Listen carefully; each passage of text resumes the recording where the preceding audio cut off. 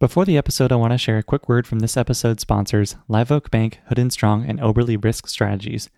Our first sponsor, Live Oak Bank, is a seasoned SMB lender providing SBA and conventional financing for search funds, independent sponsors, private equity firms, and individuals looking to acquire lower middle market companies. Live Oak has closed billions of dollars in SBA financing and is actively looking to help more small company investors across the country. If you are in the process of acquiring a company or thinking about starting a search, contact Lisa Forrest or Heather Enderson directly to start a conversation, or go to liveoakbank.com/think. Our second, Hood & Strong, is a CPA firm with a long history of working with search funds and private equity firms on diligence, assurance, tax services, and more. Hood & Strong is highly skilled in working with search funds, providing quality of earnings and due diligence services during the search, along with assurance and tax services post-acquisition. They offer a unique way to approach acquisition diligence and manage costs effectively. To learn more about how Hood & Strong can help your search, acquisition, and beyond, please email one of their partners, Jerry Joe at jzhou@hoodstrong.com. And our third sponsor, Oberly Risk Strategies, is the leading specialty insurance brokerage catering to search funds and the broader ETA community, providing complimentary due diligence assessments of the target company's commercial insurance and employee benefits programs. Over the past decade, August Felker and his team have engaged with hundreds of searchers to provide due diligence and ultimately place the most competitive insurance program at closing. Given August's experience as a searcher himself, he and his team understand all that goes into buying a business and pride themselves on making the insurance portion of closing seamless and hassle-free. If you are under LOI, please reach out to August to learn more about how Oberly can help with insurance due diligence at oberly-risk.com, or reach out to August directly at august.felker@oberly-risk.com.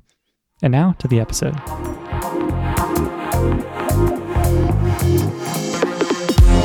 Hello and welcome everyone. I'm Alex Bridgman and this is Think Like an Owner. This show seeks out conversations with business owners and private investors to learn how to acquire and run small companies, with a special focus on search funds, micro-private equity, and small company operations. You can learn more at alexbridgman.com/podcast and follow me on Twitter at AEBridgman. And if you like the show, please leave a review and tell a friend to help more folks find Think Like an Owner. I'm also the founder of The Operator's Handbook, a print publication where small company operators share their insights and ideas for building more effective and profitable companies. Articles focus on process improvement, sales, hiring and training, managing culture, and all responsibilities within operating a small company. If you run a small business and are looking for new ways to grow and improve, subscribe today and join your peers in the endless pursuit of better at theoperatorshandbook.com. My guests in this episode are Paul Yancich and Daniel Eisen, who have founded Arcadia Group, a permanent capital holding company that has raised $320 million to invest over ultra-long periods of time in typically independent, founder-controlled software companies with strong growth and duration potential. Prior to founding Arcadia, Daniel and Paul had careers in private equity, growth equity, and buyout, most recently with Constellation Software, where they both were hired by and worked for Mark Leonard in various senior executive roles in the company. We talk extensively about what they learned in their backgrounds, how Arcadia differs from PE, growth equity, and Constellation in their approach, and what it means to invest in and grow a company over a very long time horizon. It seems like more and more of these permanent capital vehicles are being created. If you know any great ones with a unique approach, please reach out and let me know. This is a fascinating area that I want to learn more about. Good to see you both. Thanks for coming on the podcast. Looking forward to chatting all about software investments, working at Constellation, and why long-term horizons are generally good for business. So I'd love to just start with your backgrounds and work from there. Paul, do you want to start? Sure. Start all the way back in. I was born and raised in Cleveland, Ohio. My immediate family is not in business. My father's a musician. My mom was a nurse and had a great upbringing there and studied at Princeton for undergrad and started to go there as a physics guy. That was my goal, is to become a physics major, and quickly realized that, while I was pretty good at high school, is kind of this next level up of people that have tenure track potential in the physics department. I wasn't one of them. I switched to religion and philosophy, which is the other end of the spectrum. During college, I had an internship on Wall Street, which a lot of kids from Princeton get because of the strong brand of the school and the relationship with the firms. And it was around that time that I started learning about investing, actually through an uncle of mine who had sold a business, I think in his mid to late 30s, and became a professional investor of his own money, learned about Berkshire Hathaway and Warren Buffett, and worked as a result of that burgeoning interest and that internship, was lucky enough to get a job after a bit at Citigroup in New York. At Citi, I worked on the markets division and the analyst rotational program, and landed on a credit research desk covering high yield investment grade bonds and CDS and stuff like that in the energy sector. Spent 2 and some change years there. And during my time at Citi, helping sell some of these bonds basically and try to help the DCM guys price them relative to what was going on in the book that we traded, I got to know some private equity firm that was taking a company public at the same time doing a debt offering. And when he explained to me his business, I thought it sounded like it should be illegal, in that it was a cheat code versus public markets debt or equity investing. He knew all the financials. He knew the PV10 buildup, which is this technical term for oil field reserves. And he knew the monthly financials daily if he wanted to. He could tell management what to do. He could talk with management about anything that was going on. And compared to public market investing, where all we had were Qs and Ks and maybe a CFO call once or twice a year, I just thought, wow, that seems really easy and interesting. I was lucky enough to find my way to a growth equity firm that took a chance on me and brought me in as an associate. And they're focused on primarily enterprise B2B software, doing Series A, Series B growth investments in 1 to 5 million ARR businesses, growing kind of 50 to, at the very low end, to more like 100, 200% per year. And as a firm called Arsenal Growth, good group of guys. And it was there that I learned software and software investing and private market investing. And it was also there that I stumbled across Constellation software through my brother-in-law, who's a fund manager at a big mutual fund. And then I'll stop before I get to Constellation, because I'm sure we'll talk about that. But it was a real eye-opener to have gone from knowing nothing about finance or accounting or investing, and never taken a finance, business, or accounting class in my life, or economics for that matter, to working at Wall Street, to being at this growth equity firm, and then seeing what Mark Leonard and Constellation team had done in software without debt in an incredibly capital efficient manner, and had created this shareholder return, which was better than basically 99% of public companies ever. And I thought, there's something here that I don't understand. And it was obvious that was the kind of the best place to learn as my next step. And that's where Daniel and I met, which we can talk about in a bit. That's me in a nutshell. My background, I grew up in a suburb of Toronto called Thornhill, went to school at a small, ironically, accounting-focused school outside of Toronto called Wilfrid Laurier. And I'd started down the path there, thinking I was going to become a CPA, which is, I'm sure what my parents were keen on seeing happen, and becoming a partner at one of the big four firms. Did, I think, 2 years of the more accounting-focused stream, and I realized this was not all that exciting. And then ended up in some capital markets classes. And that led to my last semester there doing a work term at one of the Canadian banks in the equity research group. And that's where I ended up joining after I graduated, a couple of years of equity research analyst work in the retail sector, which was interesting, but realized I didn't want to become an analyst. Was sitting next to a fellow who had a friend at a private equity firm in Toronto. Didn't really know a whole lot about private equity, but he was describing it as a cool place to go work, and ended up getting a job there. The firm was called Torquest Partners, which ironically is the spot that Paul was working at just before we started Arcadia. They're a real top-notch mid-market private equity firm in Toronto. 2-year stint there in the associate seat, coinciding with the GFC. So didn't do a whole lot of new capital deployment there. And a lot of the time was spent in the portfolio. That led to me leaving Torquest first on a secondment and eventually on a full-time basis to join one of the portfolio companies that was going through some tough times. It sort of underperformed right from the get-go, and was a senior operating executive there for 4 years trying to turn the business around. It was a chain of commercial weight loss centers that was franchised. And there's lots of interesting stories that I can share from that time at some point, but it was a real eye-opening experience for me in terms of being a young person, spending a bunch of time in the sort of ivory tower investing, working on Bay Street in Toronto, and then going into the trenches of a business and seeing what actually happens day to day and how value gets created. It's a great experience. We were not successful in turning around the business. I think most of us there probably realized that that was going to be the outcome. A couple of years before, we all started to depart for other roles. And as I was winding down there, a friend of mine, and now a friend of ours, was in the Mark Leonard seat at Constellation. It was time for him to transition it to a new role in the business. And he knew I was looking for something new to do. He said, hey, you should come meet Mark. And here's what my experience has been. It's really neat. And it's be a great organization for you to build a career in. So I went to go meet with Mark, not knowing also a lot about Constellation or really about software investing, a pretty different perspective than Paula had going in. And you sit down with Mark and you spend 5 minutes with him and you realize it's just one of these world-class people that any opportunity you have to work with and learn from a person that caliber, you've got to take. And so I joined Constellation to work with Mark for a year and then wound my way through the organization over the subsequent, I was there for 7 years, which brought me to Arcadia. Paul and I overlapped. Paul was a couple of iterations after me, 2 iterations. And so your final responsibility working with Mark when it's time to leave the nest and go get a real job in the company is to find your successor. I hired the fellow that worked for me, and then he ended up hiring Paul. It was a pretty small group of folks in that world. So it didn't take long for us to connect and realize we had a lot of... And you were one of my interviews, I'm pretty sure.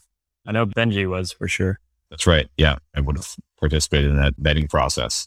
And the funny part about that progression in that role, as we all look back there, is the successor was sort of incremental improvement over the person that hired them. And so by the time I got to Paul, all of us who came before were looking at Paul's performance and abilities saying, gosh, I'm glad I got hired before him because I'm not sure if we would have hit Paul's screen to hire afterwards.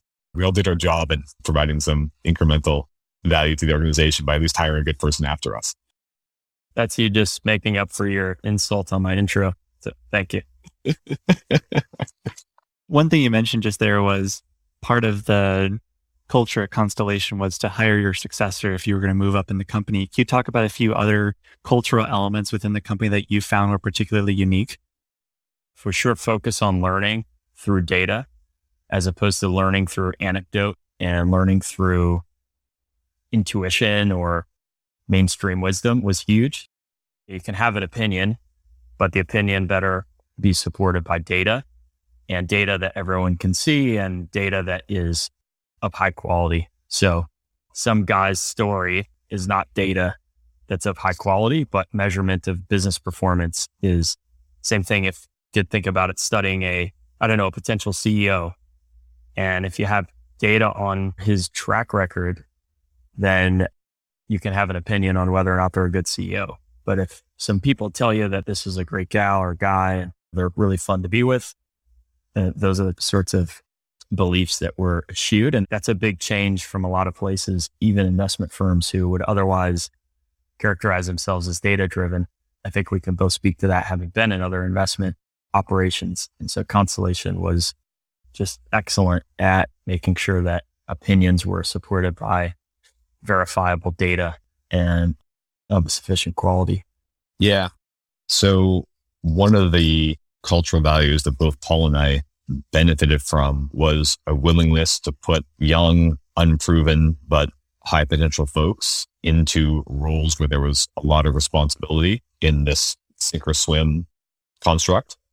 And we both had the opportunity to do that as we progressed through the different parts of the organization. And I saw that happen quite a bit in the group that I was working with, folks that followed me or joined after I did that were also younger in their career, and people who had the ambition to put up their hand and say, gosh, I'd like to go do this, or I think I can add some value here. Being able to have the backing of the key decision makers to go do that and take a shot at it. In some cases, being forced to do it, maybe a little bit ahead of when folks were willing to do, but people saw that the ability was there. It was really prevalent. I think gave a lot of folks an opportunity to build a career without some of the direct experience that might have required in other situations. So part of me wonders why more companies don't just blatantly copy the Constellation model. There's, of course, likely structural elements of Constellation that are really hard to replicate. But from your experience there, what might be some of the hardest elements of Constellation to replicate if you were to try to recreate that model? Discipline comes to mind. People generally in large groups are not super disciplined, and discipline seems to evaporate once scale comes into the picture. That with private equity firms, except like Union Square Ventures, which just raised $300 million every time, it could raise probably $30 billion. Can you name another firm that doesn't try to double the fund size every time they grow up? Every time they complete one, it's very rare. And the Constellation version of that would be discipline around investing. And so bigger private equity firms, they raise a bigger fund. They want to do bigger checks because if you just hire more people, the GPs don't make as big of fees. And what do you know? The returns come down over time. There are obviously exceptions to that, some of the really great firms, but typically discipline evaporates. And you see that in public markets firms, I think. You see that in private market firms. And for sure, you can see that in businesses, Constellation being both a business and an investment firm.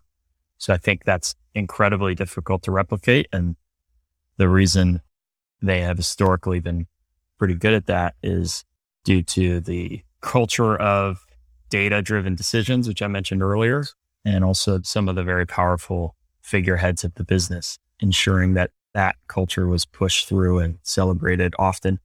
Yeah. I also think in the construct of a public company, the willingness to have humility or not being caught up in the noise of being a promoter that is evident with all of the key leaders there, Mark being the best example of that if you listen to any of his earnings calls. That's an incredibly rare quality to have. And that sort of approach to business from a outward facing perspective is reflected in the business as well, keeping this level of humility and focus on executing and not promoting. That there's not many folks who have had the sort of success that Mark and his team there have had and have done that with the lack of public acknowledgement, public stature. I think it's a key part of what has made the business successful. It's just a rare attribute to have, to find a bunch of folks that think like that and conduct themselves like that. I think frugality is correlated with that. Everyone rides economy, or nobody's staying at the Ritz. People are eating at the high-end steakhouses on trips. And those little signals really get talked about and will permeate a business. And we're very cognizant of that in building Arcadia.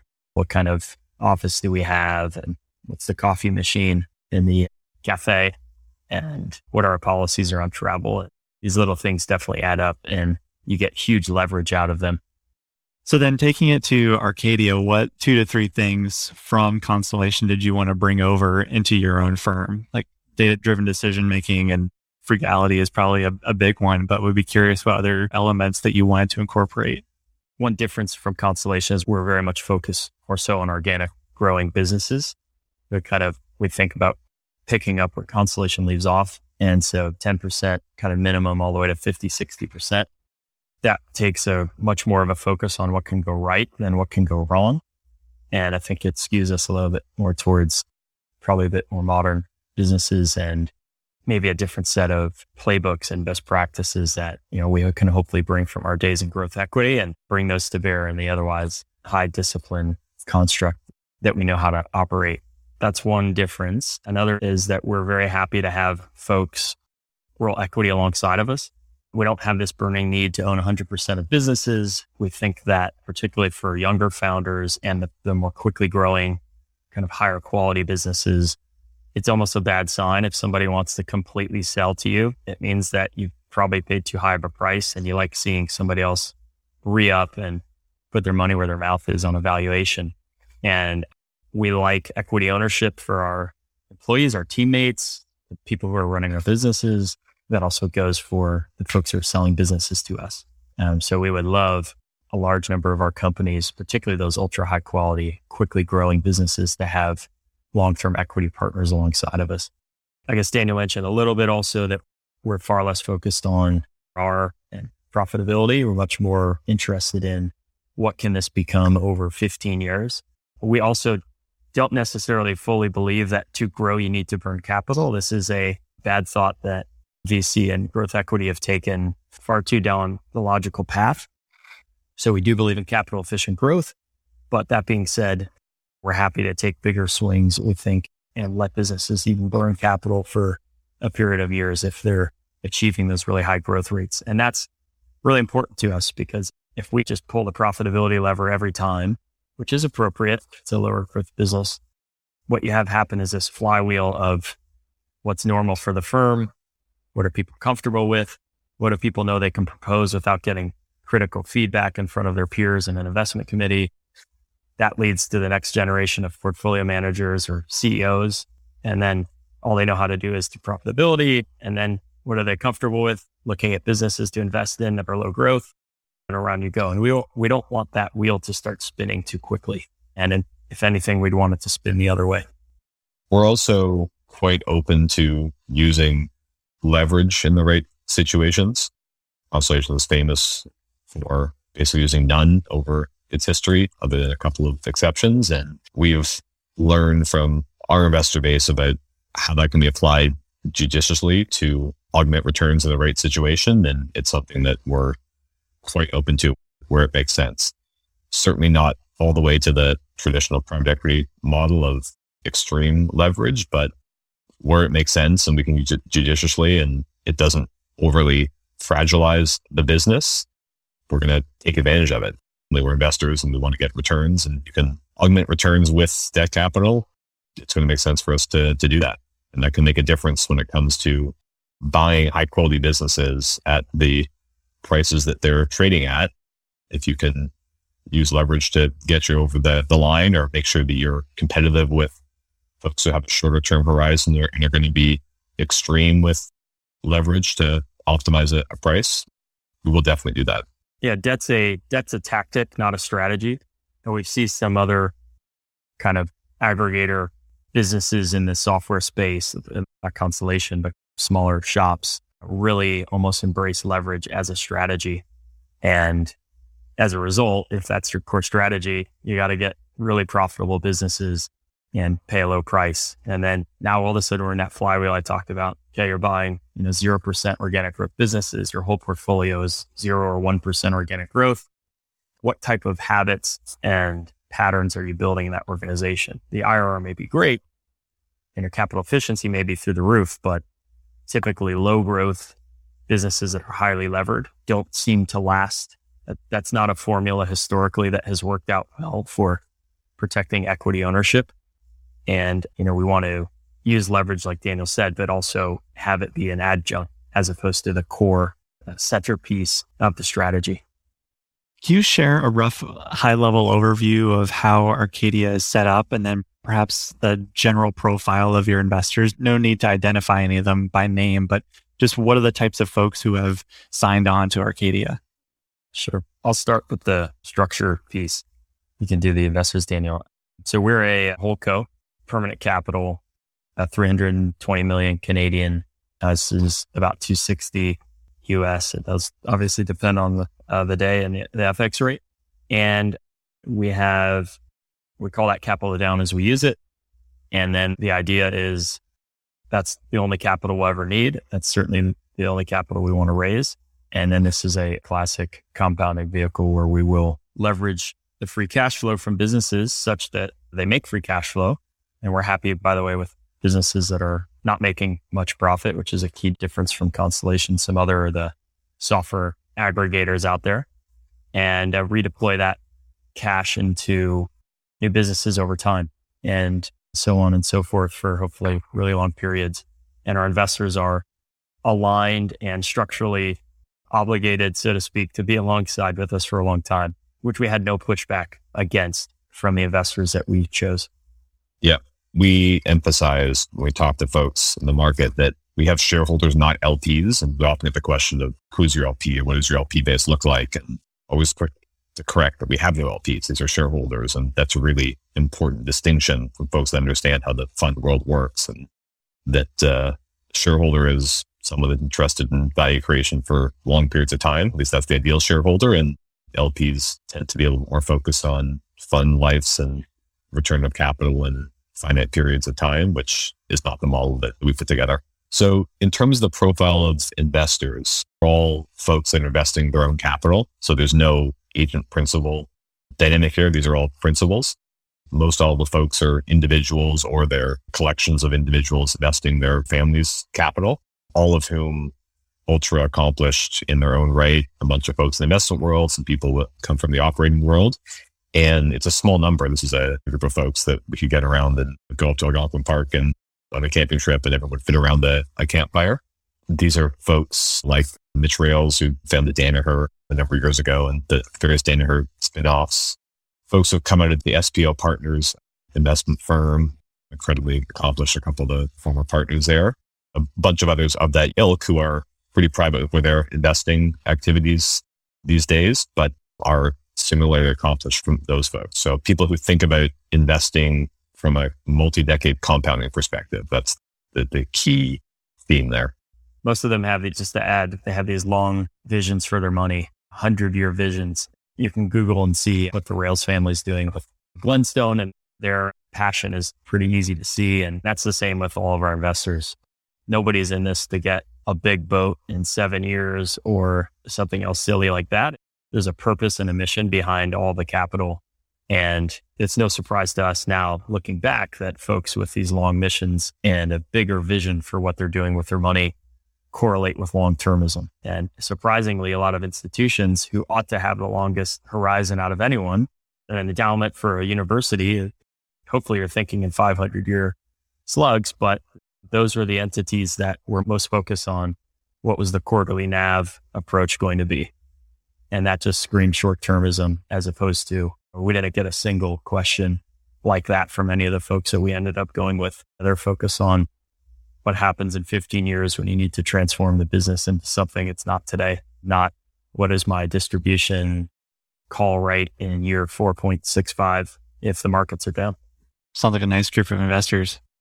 You mentioned earlier that the types of companies that you're after don't necessarily need to have free cash flow. I'd love to just expand on just the parameters that you're looking for within these companies and perhaps how they differed from your time at Constellation. Is there an opportunity that you see in a different degree or a different type of company or a company in a different state that you wouldn't have looked at Constellation? Our criteria are, I'll do the easy part, and you do the second harder part. The easy part is we're looking at 3 to 20 million of ARR with growth of at least 10%, up to 50, 60, sometimes 70%.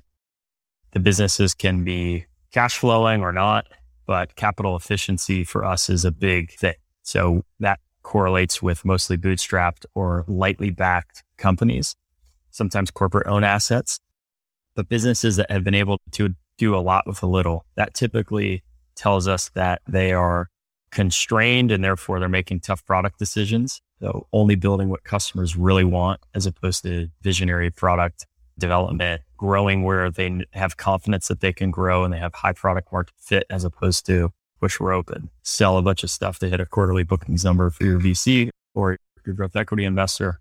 And also these capital efficient businesses that we focus on typically have a higher degree of pride in their culture and higher employee satisfaction and customer satisfaction. So the capital efficiency thing is the simple way to identify a lot more important elements of businesses.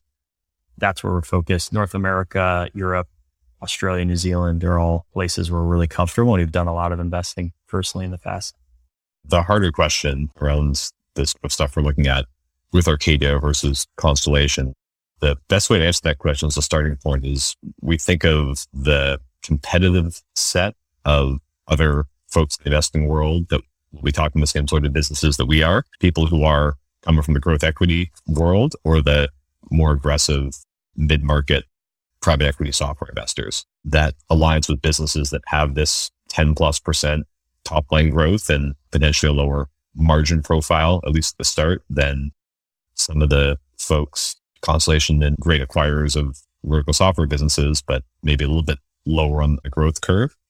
And I think where that really manifests for us as we think about investing for the long term and having support of a small group of shareholders who are interested in multi-decade outcomes is we are less tied to IRR than other folks may be. IRR matters. It's a metric that's relevant to how folks are measuring investment outcomes, but we're thinking as much about MOIC as we are IRR, and in some cases a little bit more. And the challenge with the IRR game, if you've got really strict IRR hurdles, if you don't have strong cash flows in the early years, especially if you're not getting to an exit in 3 to 4 years, that leads you to emphasize profitability versus growth and focusing on strong near-term profitability.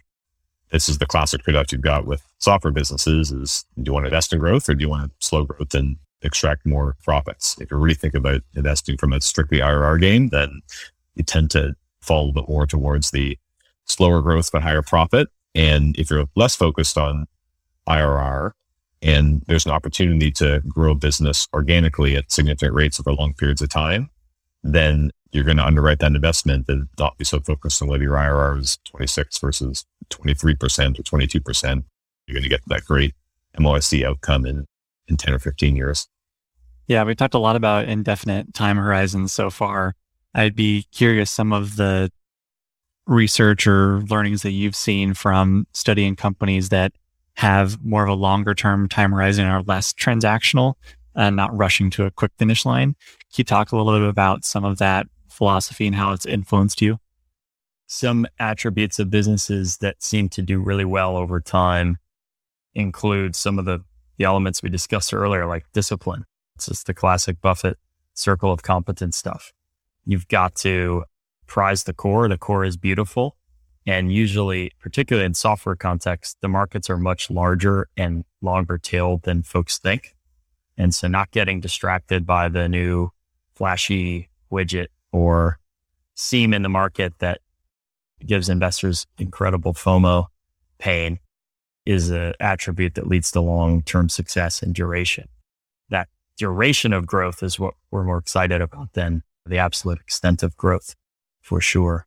So we think about that question in the context of a traditional investment firm model, and transaction costs are real, and whether that comes from what you're paying your advisors to sell a business or taxes. And if you're thinking about compounding, be able to do it pre-tax and pre-transaction fee is the best way to extraordinary outcomes. And in the investment world, it's not a common approach because most folks who raise capital want to see a big payday in 3 or 5 years with a carried interest check, and that leads to transaction fees. And you find these great businesses that you're forced to sell because of that. The returns that you would have generated over 20 years holding that business are far in excess of what you generate selling it in 3 years and seeing someone else accrue those returns just through the slippage in transaction costs. There's lots of studies out there that show what has happened to great quality businesses that have traded hands to multiple financial sponsors and the outcomes for what the original investors could have been had they held it all the way through. We've heard that from some folks in our investor base that have come from a more traditional fund model about businesses that they've invested in and ended up exiting and seen it excel with subsequent owners, saying, gosh, this would be a pretty different outcome for our firm if we could have held it for 20 plus years. I think that same dynamic has reflected some of the history of Constellation with how it existed privately and what publicly, what some of the investors, who some of the original investors were and motivations to sell and what those stakes could have been like today versus 10 years ago whenever they sold. One other interesting element to riff off that, Daniel, is this like transaction cost idea. The other transaction cost, it's like a foregone learning curve scaling cost, if that makes any sense. So what I mean by that is you buy business, you invest in a business, you don't really know it. You had to spend maybe a few years getting to know the business from afar. For us, we close in 4 weeks from LOI to close or faster, depending on the situation, as opposed to 3 months or these big 8-month exclusivity that people for some reason feel they need. And so you get in there and maybe after year 3, you start to really understand the business. And it gets very easy to be able to understand what matters, what's going wrong. You finally build trust with the management team. You understand the customer voice. And it's just getting good, right? Like the rest of the time forward is a cinch to oversee because you have teams that you trust and you understand the business, and the game slows down in that market. So by selling businesses quickly, private equity, growth equity, et cetera, you've given up all of these gains in efficiency and oversight leverage that you could otherwise have. So that's another non-economic, I guess, not easy to measure economic cost of the short-termism. Are there a few notable examples that you've studied over the years of companies that have been able to have either consistent ownership or they've taken this long-term thought or mindset to the extreme? One that comes to mind is Madison Industries, run by a really great CEO named Larry Gies, who we've had the good fortune to be able to speak to a couple of times. They have been around for quite a while and had a strategic shift some years ago towards permanent ownership. And from what we can tell, and from what we know, it's worked out really wonderfully. Everything there is focused on permanent ownership, decentralization, autonomy, co-equity, incentives, just like we talked about. And they are yet another example of how, in particular in the private context, it's a hugely successful private company, unified shareholders, and this long-term vision can work. And I think that from an outsider looking in, they're getting to this nirvana place where they are becoming the preferred home for the businesses of the sort that they look at. And that also can only be attained when you really hold on to your stuff, that people can talk about how great it is to be with you for long periods of time. That's an example that comes to mind. That's a pretty good one in the operating model construct. I mean, Epic Healthcare, EMR or EHR, whatever the term du jour is, an amazing business and a team of folks in the ownership group there that just put their head down, focus on executing, not caught up with trying to game the market, go public or raise money or any of that sort of stuff. Just an unbelievable business they've been able to build, just executing over years and focusing on the thing they're trying to build for the long term. I'd love to know that business a little better, as I'm sure other people would, but as the outsider and having been involved in businesses that are competing with Epic or around that ecosystem, it's just every time you run up against them, you got to shake your head and say, gosh, what an amazing job that they've done in their space. We've alluded to long-term operations and investing throughout this episode. I'd be curious for what does a long-term operator of a business look like over 10, 20, 30 years? What sorts of decisions are they making? What are they avoiding? What are they not doing? What does that look like? The really classic example here, and I'll answer that question from a little bit of a different perspective of what are folks who think about the short term going to do as a starting point, then how we would think about things differently as a long-term owner. So the really classic example here is around how you treat your customers. And it's really easy in high quality, mission critical software businesses to get really aggressive with pricing with your customers because it's tough to replace. It's both from a system point of view and a workflow point of view. So you can buy a good business, do a really big price increase on really aggressive contractual terms with your customers. You effectively force them into accepting it because they can't switch in any sort of reasonable time frame. And then you combine that with some practices to underinvest in the support team or underinvest in your product development to really optimize your margins. From the investor point of view, you end up with an amazing showing some top line growth. You get that big bump from the price increase, and maybe you get optimized for subsequent annual increases. Margins look great. Holy cow, what an amazing asset. Then you have some leverage on that, and you can really generate some great outcomes as the investor when you're going to sell the business 3 years from now. From the customer perspective, everyone starts to get pretty disgruntled here. So they feel abused, and both from a pricing perspective and in instances where someone is underinvested in the product itself, they're taking this thing that's so critical to their business and they're not adapting the product to allow the customers to grow. At some point, whether it's 3 years, 5 years, 7 years, 10 years, those customers are going to leave. As hard as software is to take out, it's not forever. And if you make life painful for customers, they're going to end up leaving. So if that replacement cycle is 7 years and you own the business for the first 3, it's great. It's someone else's problem. If you're going to be the owner of the business for 10, 20, 30, 50 forever, there's a pretty different approach there. And as a new investor coming into the business with that long horizon, Sure, you might make some adjustments to pricing to reflect the value you're delivering to customers where there might be a bit of a mismatch, but you're going to do it a lot more incrementally and collaboratively with customers. And that allows you to establish this trust, or in most cases, continue the trust that the previous owner has built with customers, that you're going to keep delivering value with folks over really long periods of time.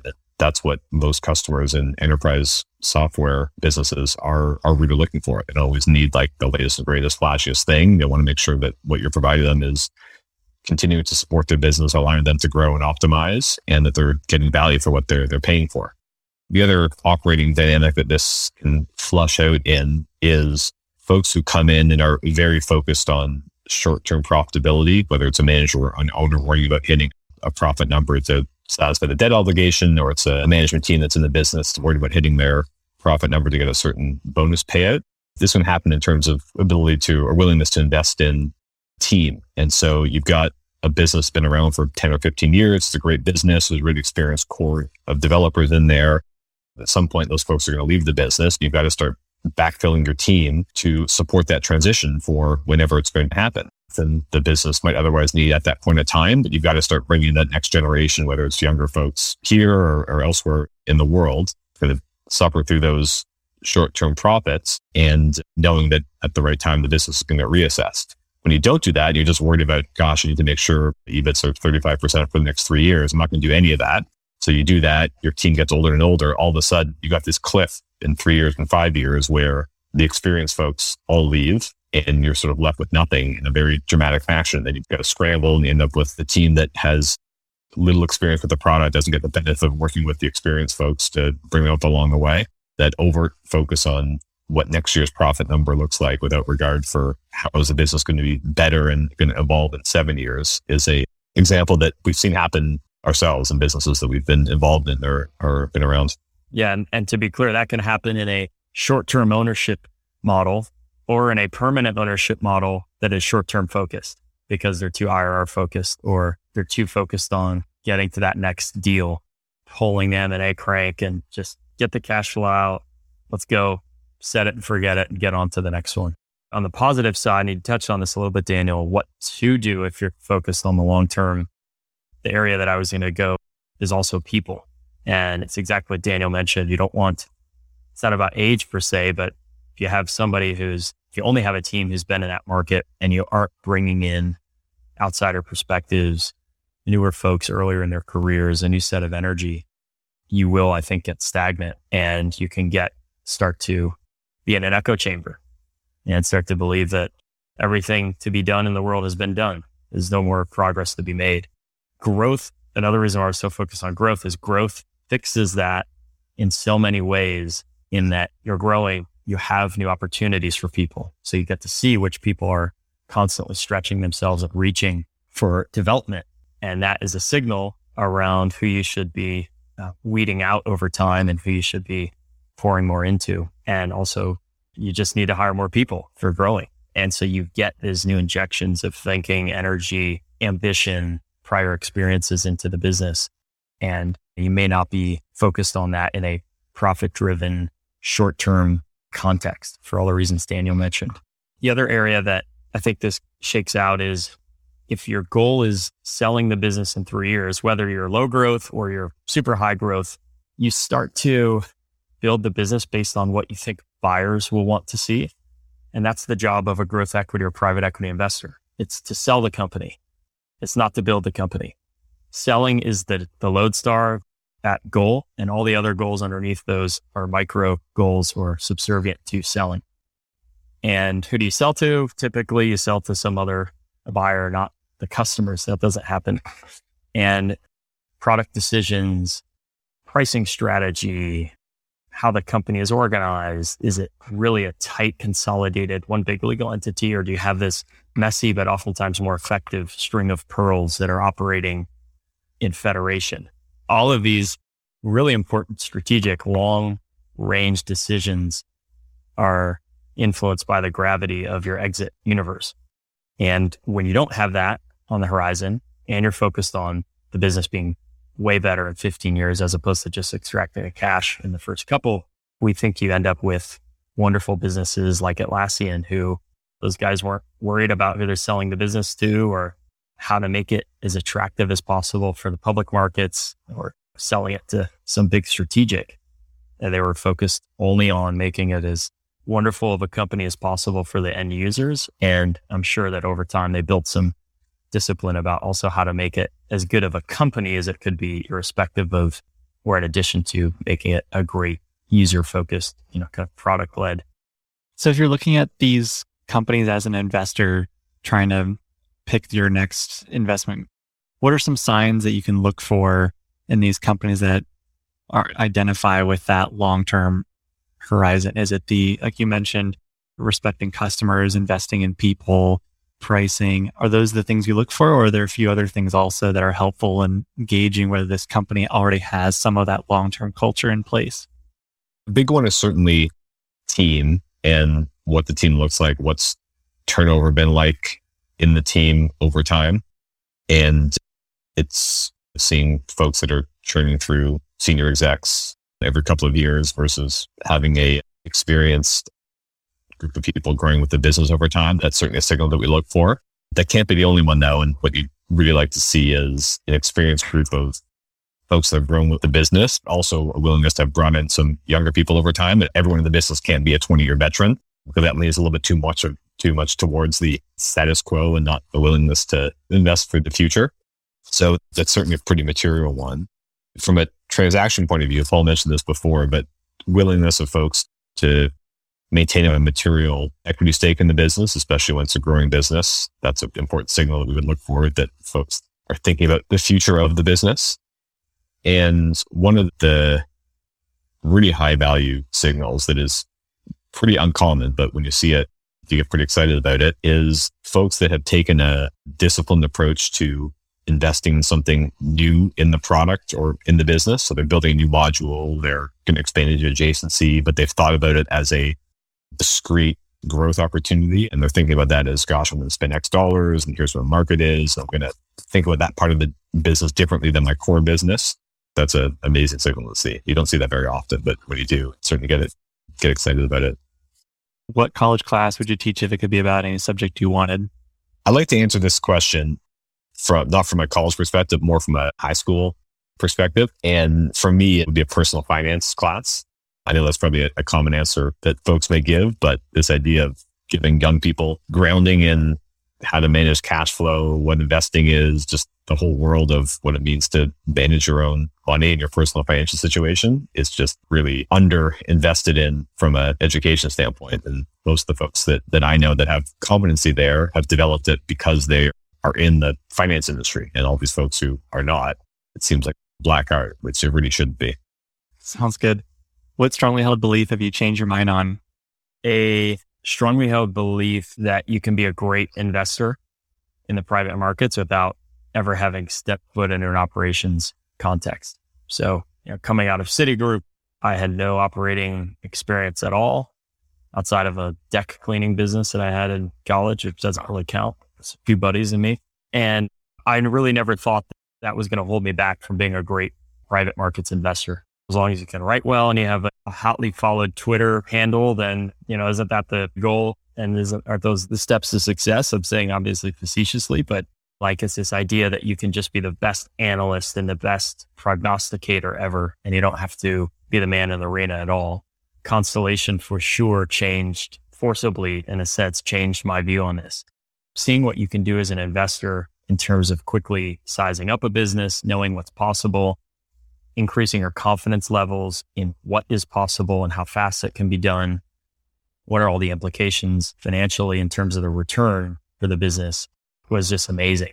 And the only way you can get that is by stepping out of the ivory tower and getting out of your Excel models and off your banker calls if you're at a PE firm, and having Deloitte do all of your DD for you, and instead actually getting into a business, getting screamed at by customers, having people come to you with personal problems, seeing a screwed up support ticket, failed implementations. And these are all things that I was lucky enough to go through, and Daniel as well. Literally data breach and getting customers calm off the edge after crappy implementations, but also being there for the positive side and seeing what it really means to have a happy customer, successful implementation.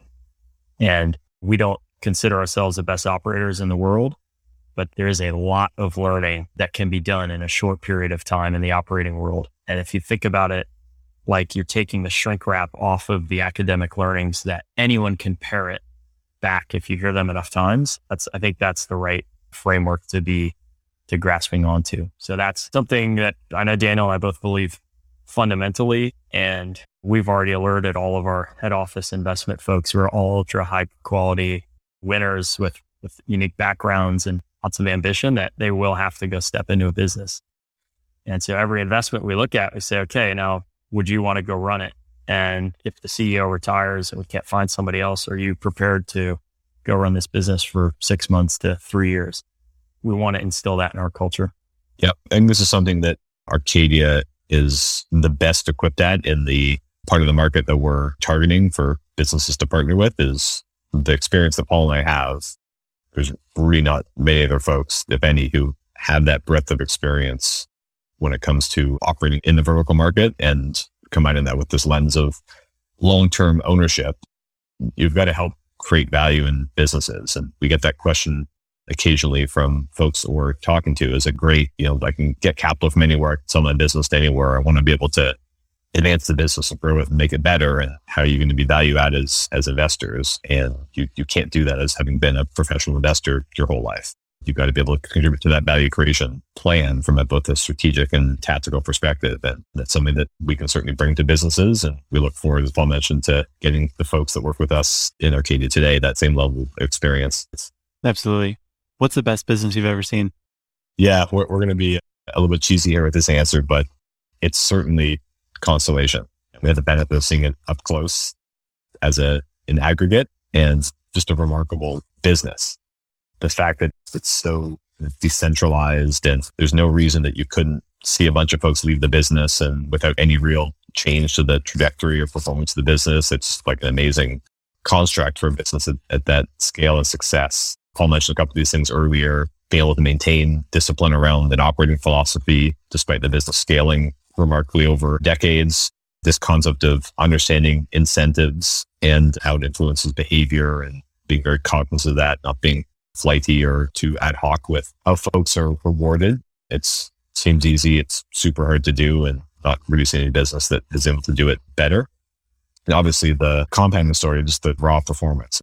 Most folks outside of the software world, and even within the software world, if you're not thinking about folks who are acquirers, have never heard of Constellation, despite this unbelievable success. There's really few businesses that can boast of this level of performance over this long a period of time. It's a lot to admire there. And I certainly haven't seen a business as good as Constellation in my career. There's just zero dependencies throughout the business, which Daniel already talked about, but it's worth reiterating. They've done what they've done without any balance sheet fragility. So no leverage, basically no leverage, some debentures, but it's nothing. And with consistency and super high capital efficiency. Hard to think of many better businesses out there. And it's amazing business. We don't think that necessarily means it's the best home for every business that's a software business. I think they'd say that. And we're not the best home for every business either. But just from a academic perspective, there's not many other things like it. I think we'd put Danaher up there as well as one of the best. And we're lucky to have the founder as one of our backers and somebody who we can call on it. We speak with frequently for advice, and did it a little bit a different way. There aren't many other up there in that level. That's for sure. Yeah, absolutely. Thank you, Paul and Daniel, so much for sharing some time today. Love hearing about what you're working on with Arcadia and your time at Constellation and looking at long-term businesses. I really loved it. So thank you so much for sharing. This has been fun. Our pleasure. And yeah, thanks for showing interest in what we're doing. And we're in this for the long run. I think we're probably all around the same age. You're probably a little bit younger than at least me, but looking forward to be able to talk 5 years, 10 years, 20 years about how we've been able to build our business. Yeah, I'm looking forward to it. Thanks a lot, Alex. Thank you for listening. I hope you enjoyed today's episode. If you enjoyed the show, please consider leaving us a review and telling a friend to help more folks find Think Like an Owner. I also want to thank our show's sponsors, Live Oak Bank, Hood & Strong, and Oberle for their support. For full episode transcripts and more information, please visit our website at alexbridgman.com/podcast. And if you want to learn more about the Operator's Handbook, please visit us at theoperatorshandbook.com and join your peers in the endless pursuit of better.